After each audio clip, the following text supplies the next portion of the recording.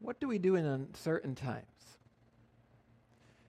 We've been studying the book of Habakkuk for a few weeks now, and if you're new here, we're going through this minor prophet. We often don't spend a lot of time in Habakkuk, but what we've been seeing in Habakkuk is a prophet asking the question, essentially, what do we do in troubled times?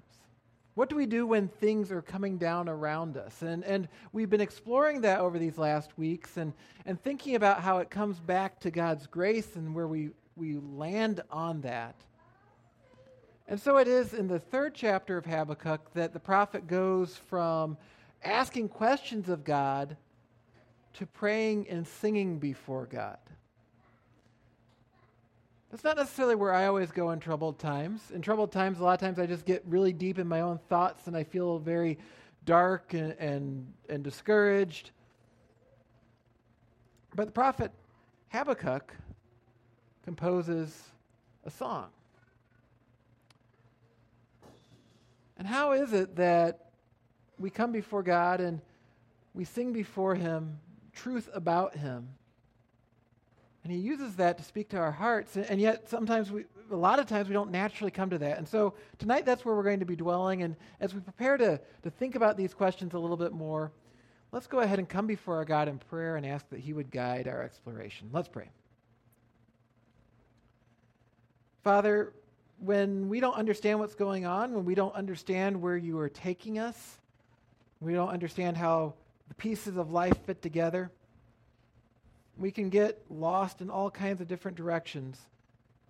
But Lord, instead, would You guide us towards You and Your truth, that we might be encouraged by it, we pray. In the precious name of Your Savior, Jesus. Amen. Has anyone gone on vacation this year? In a normal year, I would have seen probably more hands. Hey, we have a hand. Hey, someone went on vacation. Woo! Yeah. Oh, well. Well, vacation somehow, right? We used to go on a lot more vacations, right? I mean, it seems like the last few years, vacations feels a little more distant than it used to, but vacation, what do we do when we go on vacation? Well, we go and see beautiful things. We go and what? I'm sorry? We relax. Yeah. Oh, yeah. I like to relax on vacation, go and stop someplace and read books. Yeah, visit family. That can be good on vacation. Yeah, so you get to kind of get out of town and slow down a little and get to see people at the same time, right? Yeah, all kinds of wonderful things. Shopping. Yeah, you have to go shopping on vacation, right? Because, you have to get souvenirs, right? Yeah, I mean, yeah. If you go on vacation and you don't have souvenirs, did the vacation even happen? There's the age-old question, if a tree falls in the forest, does it make a sound if no one is there to hear it? Well, an important similar question is, if you go on vacation, you don't have any souvenirs, did the vacation happen? Because how are you going to know that you went on vacation, right? You come back home, isn't it amazing? You feel relaxed, you feel excited, it was this wonderful vacation, you come back, and within a couple of days, you're just back to the normal everyday grind, maybe even a little more hectic than normal because you're trying to catch up. But if you went shopping and you bought that T-shirt, maybe it says, I went to so-and-so place and all I got was this lousy T-shirt. Maybe it's one of those. Or maybe you got the keychain, the coffee mug, you have that. And you look at that and you can say, well, it doesn't feel like that vacation much anymore. But I can look at this mug, I can wear this shirt, and suddenly for a second I remember my vacation and I remember the refreshment and the joy and the relaxation, all these things. And you kind of are reminded of that vacation, and it encourages us. It helps us to feel maybe a moment of vacation again. If I go out and get one of my T-shirts from down in the Ozarks and I put it on, for a second it sort of, oh yeah, that feels good.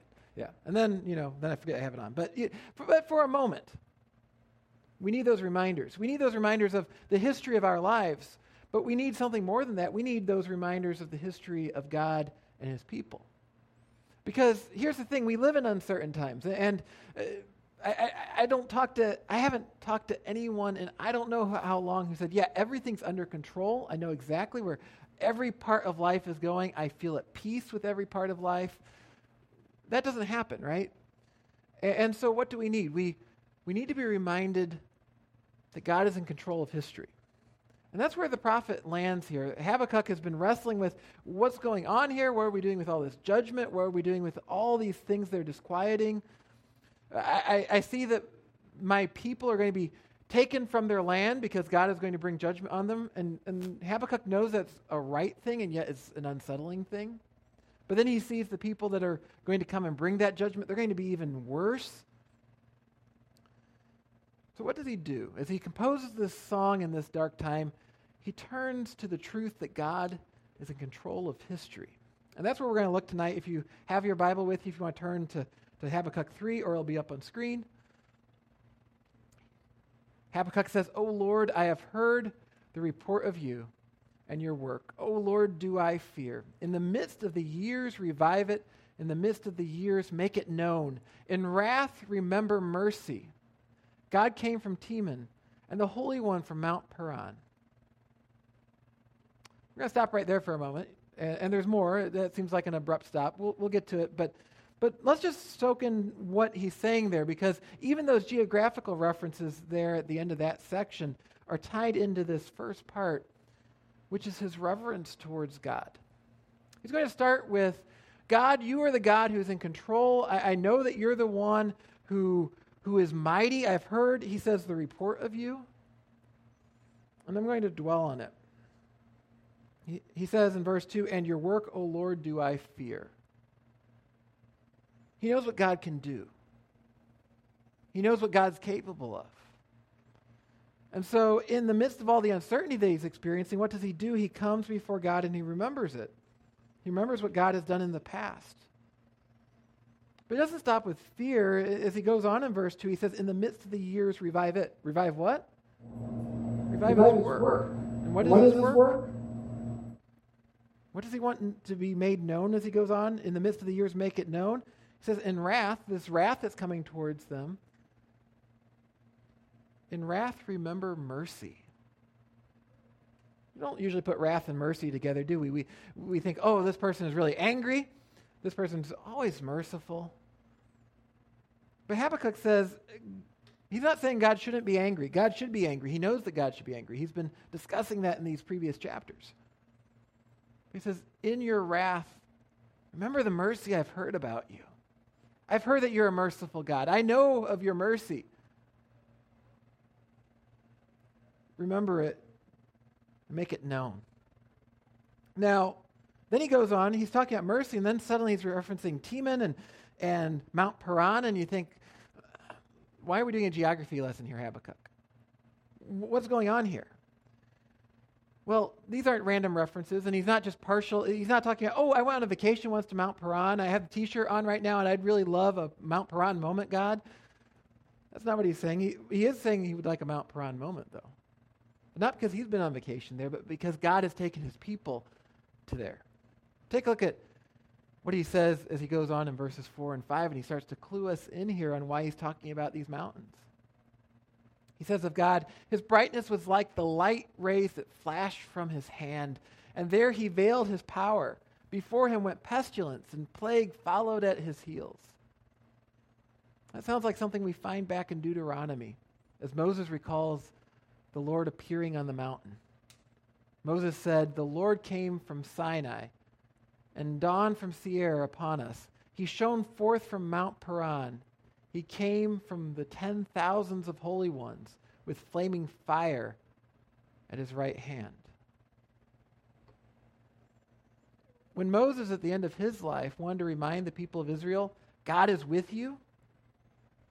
God is taking you to this point where you're going to go into the promised land, and he's going to do what he said. What does he do? He takes them back to the mountain. He says, go back to when the Lord came and he gave his law to us. And he appeared in a very fearful way. He appeared not as, sometimes people look at Habakkuk and say it sounds like he's describing a sunrise or sunset. Not as a sunrise or a sunset, something we just sit back and, or maybe we pull out our phone and I'm going to take a picture of this. This is great. Sunrise. Let's see here. A sunrise. Oh, that's good.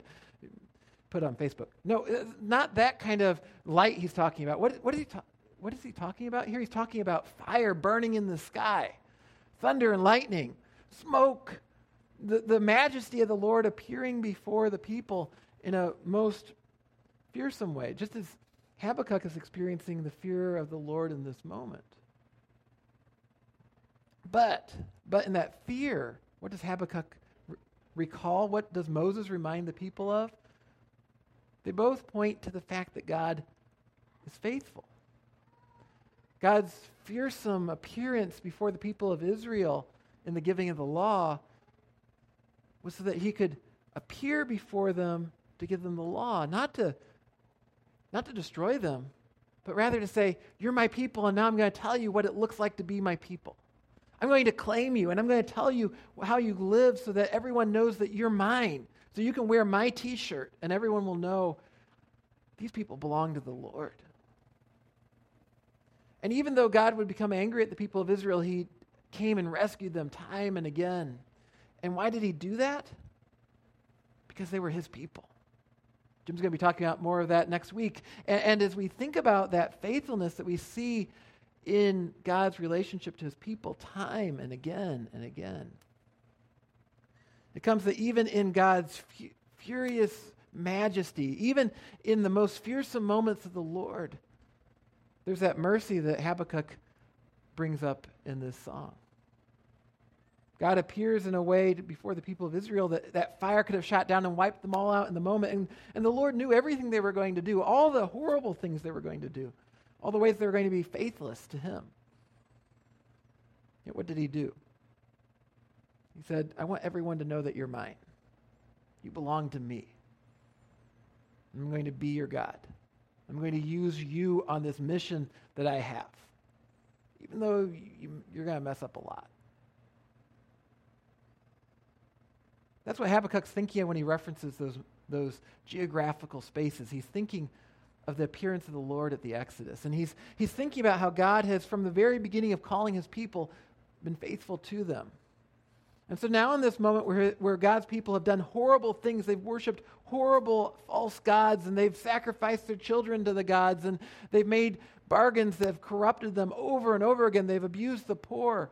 They've done horrible, horrible things. Habakkuk knows that God's fury, God's wrath, the full righteousness of God is going to appear. And it's going to be scary, and it's going to be, in some ways, terribly, terribly fearful. But he knows that even in the most fearful moment that we experience with God, that God is a God of mercy. If you think about how he describes this here, it's really quite striking. We read in verse 5, before him went pestilence and plague followed at his heels. Now, I don't think of that as a picture of someone who's merciful. If I'm trying to describe one of my friends and I say, this friend of mine is just so merciful and kind, and plague and pestilence follow him everywhere, you'd think I was crazy. But how does Habakkuk present this? Before him went pestilence and plague followed at his heels. He's not describing just randomly these disasters. He's describing these disasters as if they're members of the royal court. They're the powers that God commands. Even plague and pestilence are servants to the Lord. And if you think about the Exodus, that's exactly how they work. There's the plagues. If we know a story from the Exodus, it's probably the plagues. And maybe you've seen, Charlton Heston and the Ten Commandments, or you've seen what's the anime one, Prince of Egypt. You've seen one of those, or of course, as we're reading through Scripture, we read these plagues, and they stick in our minds. If we've been reading the Bible from childhood, we remember the plagues. They're hard to forget those plagues. And we think, boy, these horrible things. But it was notable at the time that God took the things that Egypt valued, the things they thought were powerful, the things they thought that represented their gods, and he used them against the people of Egypt to say, you're trusting in the wrong things. You think that river, you think these deities over the different animals and so on are going to somehow save you. They have nothing. They are false. And so too here.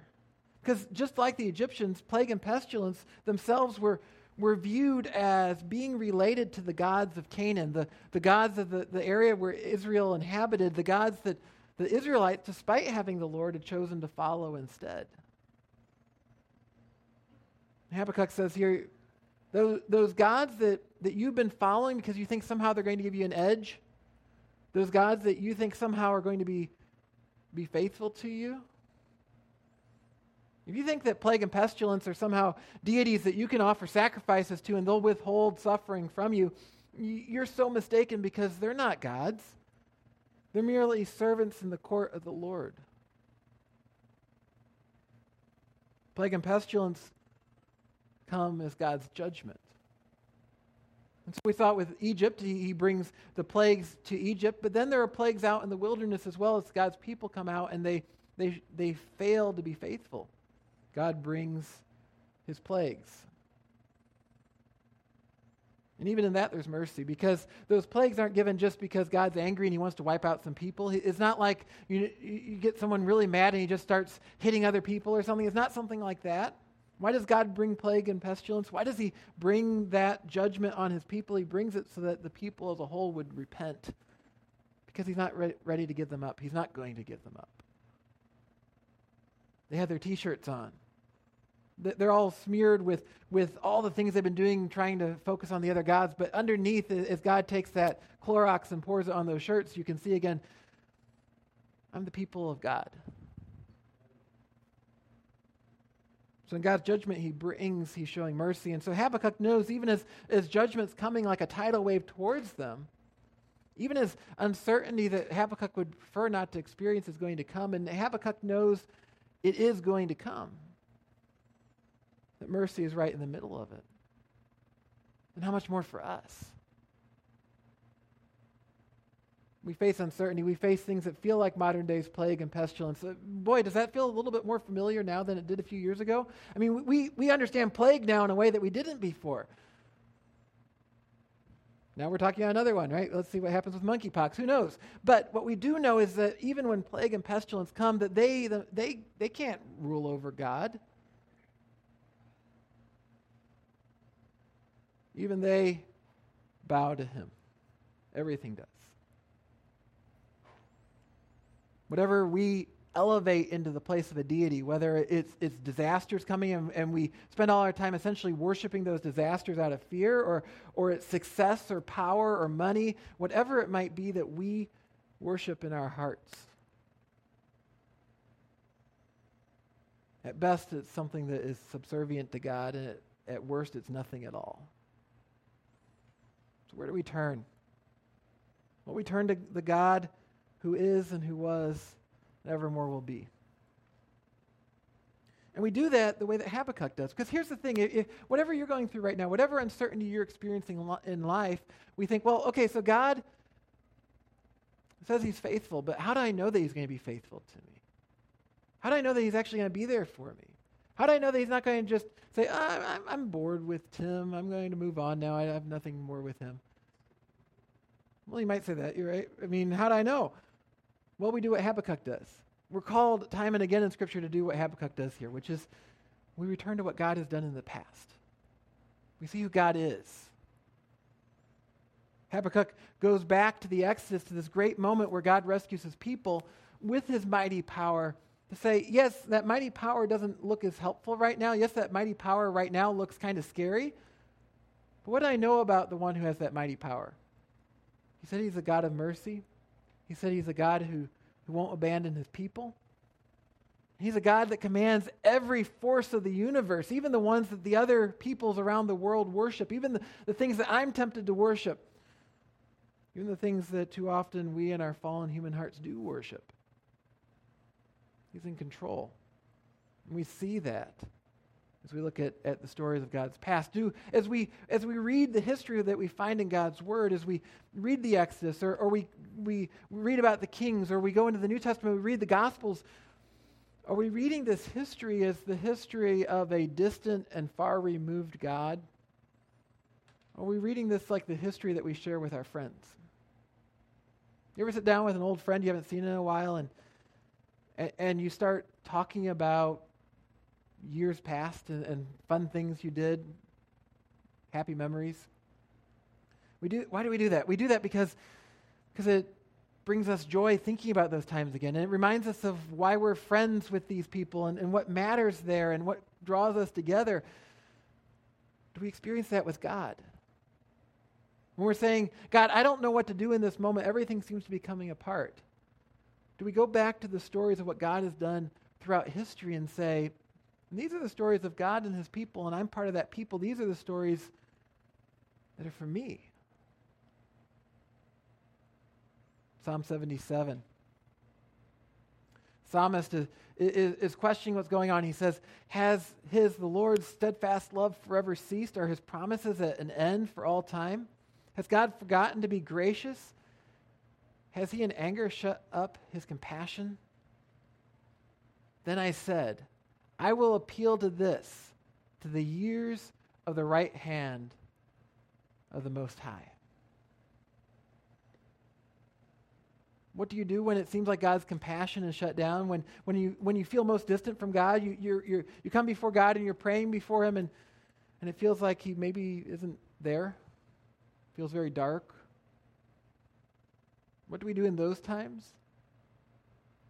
We do what the psalmist says. We appeal to the years of the Lord's right hand. We look to the past, what he has done time and again, not just in our own lives, but throughout all of history. And we say, well, that's not how God works. God doesn't quit. God doesn't abandon us. God is faithful. Now, but we're cynical in this era, aren't we? I listen to the radio a lot, especially during Cardinals games. Yeah, you have to listen to the Cardinals wherever you may be. Part of the duty of living in St. Louis. So you're listening to commercials in between innings, or you're listening between segments of the talk radio show, and you hear all these commercials, and a lot of times you'll hear commercials about retirement. Have you planned out your retirement? Do you have it all set? Do you know if you have enough saved for however many years you want to retire and do all the trips? And then, of course, here's the next part. Well, you probably haven't, but call John Smith. Because John Smith has a plan, and he has a policy that he can sell you that will ensure that everything will go well in your retirement. All you need to call is today and join the thousands of happy clients who are now enjoying retirement security. Now, you hear all that, it sounds really good. You're hearing about the past results that John Smith has accomplished. No offense to any John Smiths listening tonight. And you think, oh, that sounds pretty good. And then there's this voice that goes really fast at the end of the commercial. Past performance doesn't guarantee future results. Oh, right. Why do they say that? Well, because John Smith happened to invest in a stock that was astronomically successful a few years back, and his clients are really enjoying it now. But the next one he invested in was a real stinker, and it's going to just sink your retirement, right? We don't know. We can't take the past and necessarily know how it's going to go in the future, because while John Smith made a really good investment once, he might make a horrible one next time. Well, but if the past doesn't ensure things, then maybe God's past doesn't ensure things either. Maybe there's a disclaimer somewhere in Scripture. Let me see if I can find it here, that says past performance doesn't guarantee future results. Let me see here. Yeah, I don't see one. Why? Because God isn't like that. He doesn't need that disclaimer, because God's history is also our future. God's not bound by time. God's the Lord over time as well. We don't have to wonder, well, God pulled it off before, can he do it again? And we see that alluded to back in Habakkuk chapter 3, verse 3. Second half of that verse, he says, his splendor covered the heavens, and the earth was full of his praise. Jump to verse 6. Habakkuk says, he stood and measured the earth. He looked and shook the nations. Then the eternal mountains were scattered, The everlasting hills sank low. His were the everlasting ways. Now that sounds like more history, right? So, okay, how do we get out of this disclaimer, you might be saying? Because it's great that God did this in the past, but can he do it again in the future? Can he actually rescue us? But think about what Habakkuk said there for a moment. He stood and measured the earth. He looked and shook the nations. Then the eternal mountains were scattered. Has that happened? Not in our experience yet. Hasn't happened yet. It will happen. God will return. God will be victorious, and the mountains will shake. Everything will bow down before the Lord. But Habakkuk looks, given that special view of the future where he's experiencing like history like God does. And he can look at the mountains that seem like you can count on them forever. They're not going anywhere. They're made of rock. They're just there. You can have an earthquake, they're still there.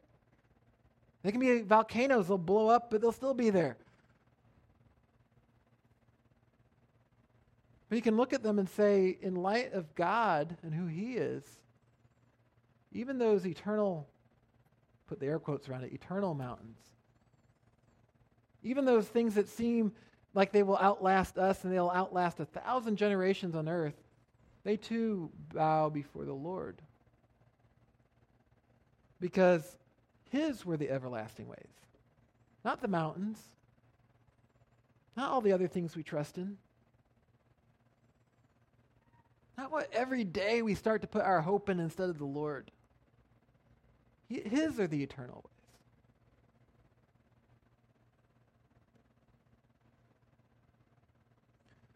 In verse 3, he says of the Lord, his splendor covered the heavens, and the earth was full of his praise.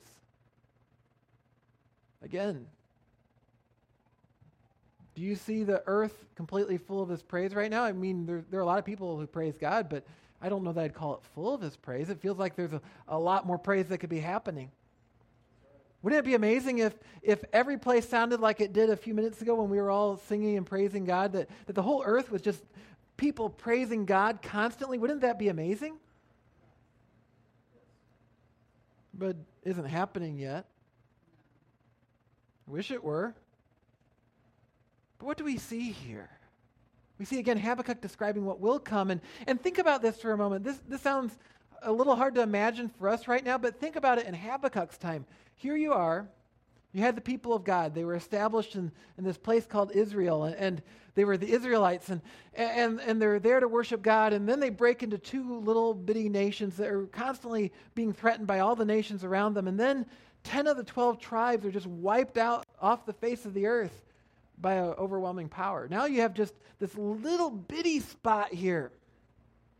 Habakkuk's in this itty bitty spot. There's these giant empires around. And God reveals the whole world is going to praise me.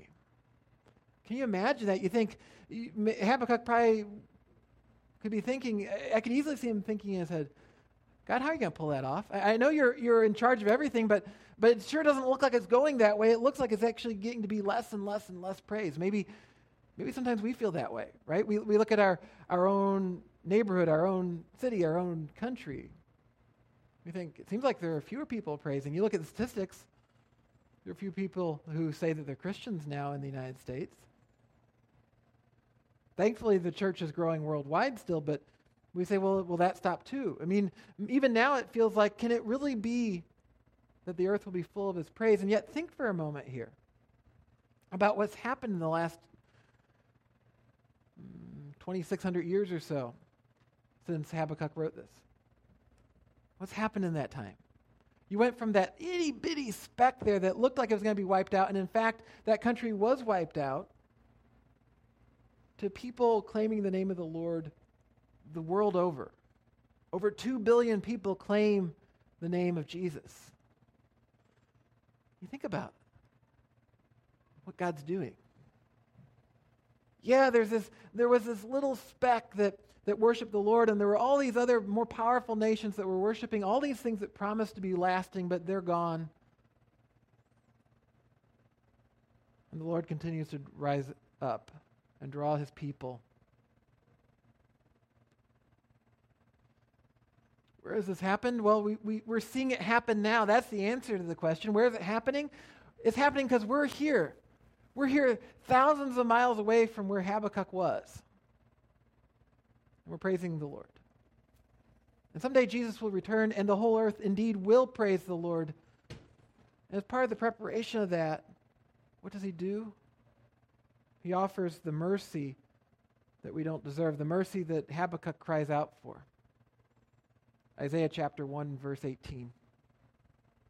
The Lord says, "Come now, let us reason together, says the Lord. Though your sins are like scarlet, they shall be as white as snow, and though they are red like crimson, they shall become like wool. If you are willing and obedient, you shall eat the good of the land, but if you refuse and rebel, you shall be eaten by the sword, for the mouth of the Lord has spoken." God says to his people, not be perfect. He calls them to follow his law, but he knows they're going to need forgiveness. He says, though your sins, though they're the sort that sustains you're never going to get off that t-shirt, I'll cleanse them.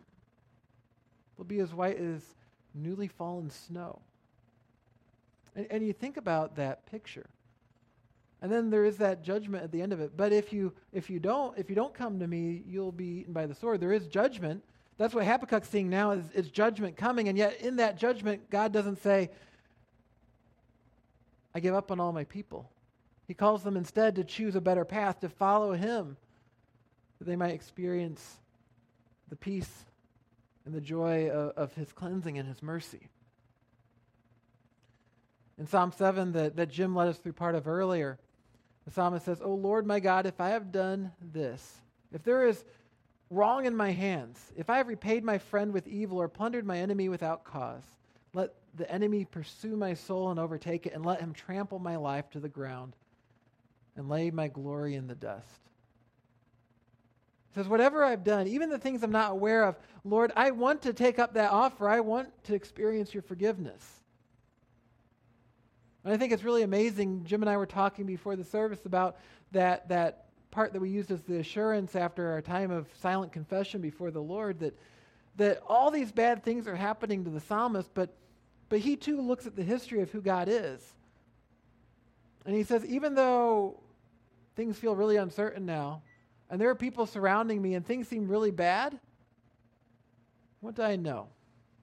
I know I can come and confess before God, because even in his wrath, even in his judgment, even in his righteousness, which shows me how unrighteous I am, I know he's a God of mercy. And we see that ultimately fulfilled in Jesus. The Israelites were experiencing a taste of that, but how much more in Jesus? In Philippians chapter 2, Paul walks us through the summary of Jesus' life, that here it is that God incarnate, worthy of all praise and honor and glory and majesty, all that fire and smoke we are talking about, all the people bowing down, came and entered the world humbly, went to the cross for us, that we could experience that forgiveness that God offers us. And it wouldn't be distant, but rather would be present for us. That history of God's mercy that we read about is also our future history that we experience in life.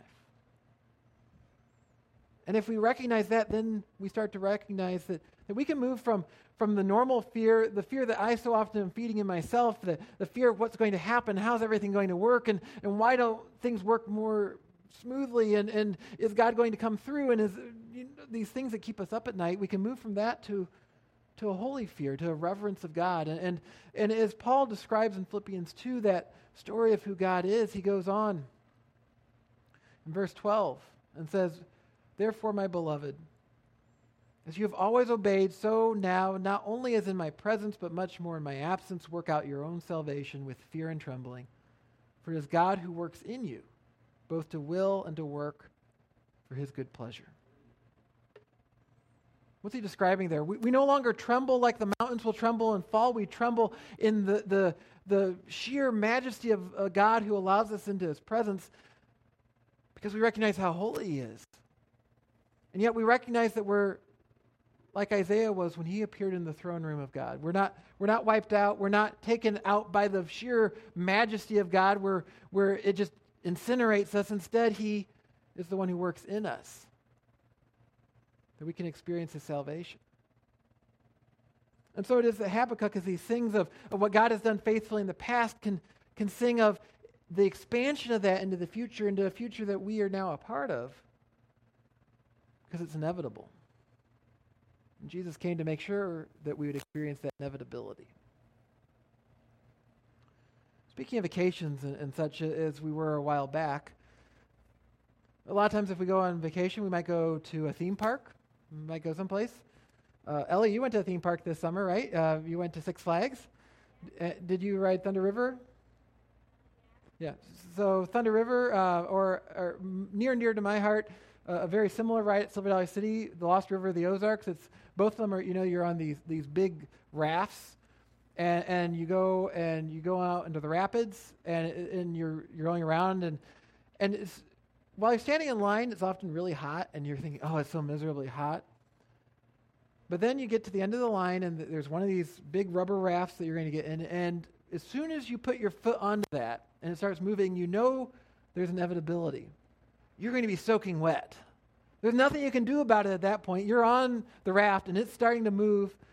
And well, maybe if you're on a genuine White River raft, you could steer over to shore. On these rides, the ride is set up. It's going, and it has the power to take you there. And whether you want to be wet or not at this point, if you're thinking, oh, I'm not sure I want to be soaked for the rest of the day, too bad. You're on the path to an utter soaking. And in the middle of summer on a hot day like today, that sounds like a pretty good thing. Some days it's a little cooler, and you think, maybe I wasn't thinking so wisely getting on this. But on a hot day, it is really refreshing. And in the uncertainty of life, we're living in what's the equivalent of a hot day. But as Jesus invites us onto his raft, as Jesus invites us into his people, even more inevitable than hopping on Thunder River or the Lost River of the Ozarks and getting soaked is experiencing the fullness of God's salvation. Theme park rides break down. Maybe, I've never experienced it, but maybe you could actually be on that raft and it would stop and the rapids would stop and nothing would happen. That's not going to happen with God. He's not going to have the power go out. Some other deity isn't going to come and conquer him. God is victorious. And so as we look at God's faithfulness in the past, just as Habakkuk sees here, so too can we. We can know that God's faithfulness in the past means this, that God is and God will be faithful. Whatever you're carrying today. It's not faithful for other people in distant lands. It's not even that he's faithful for other people in this room. God is faithful and God is with you. That's the hope that we have as he calls us into his presence. Would you pray with me, please? Lord, so often, even as you call us into your presence, even as you call us onto the raft of salvation, we hesitate. We wonder, where is it going? Will it really go where we want it to go? Will we really experience salvation? Will we really experience your mercy? And yet you tell us time and again that as we turn to you, you have been and you will be faithful. And so whether it's for the first time that we ever turn to you, or we've turned to you time and again, and yet still, it seems as inevitable, we start to experience that fear again and that uncertainty again. Lord, would you remind us that your salvation is sure and secure, and you are the one who will bring out the victory that you have proclaimed. We pray in Jesus' name. Amen.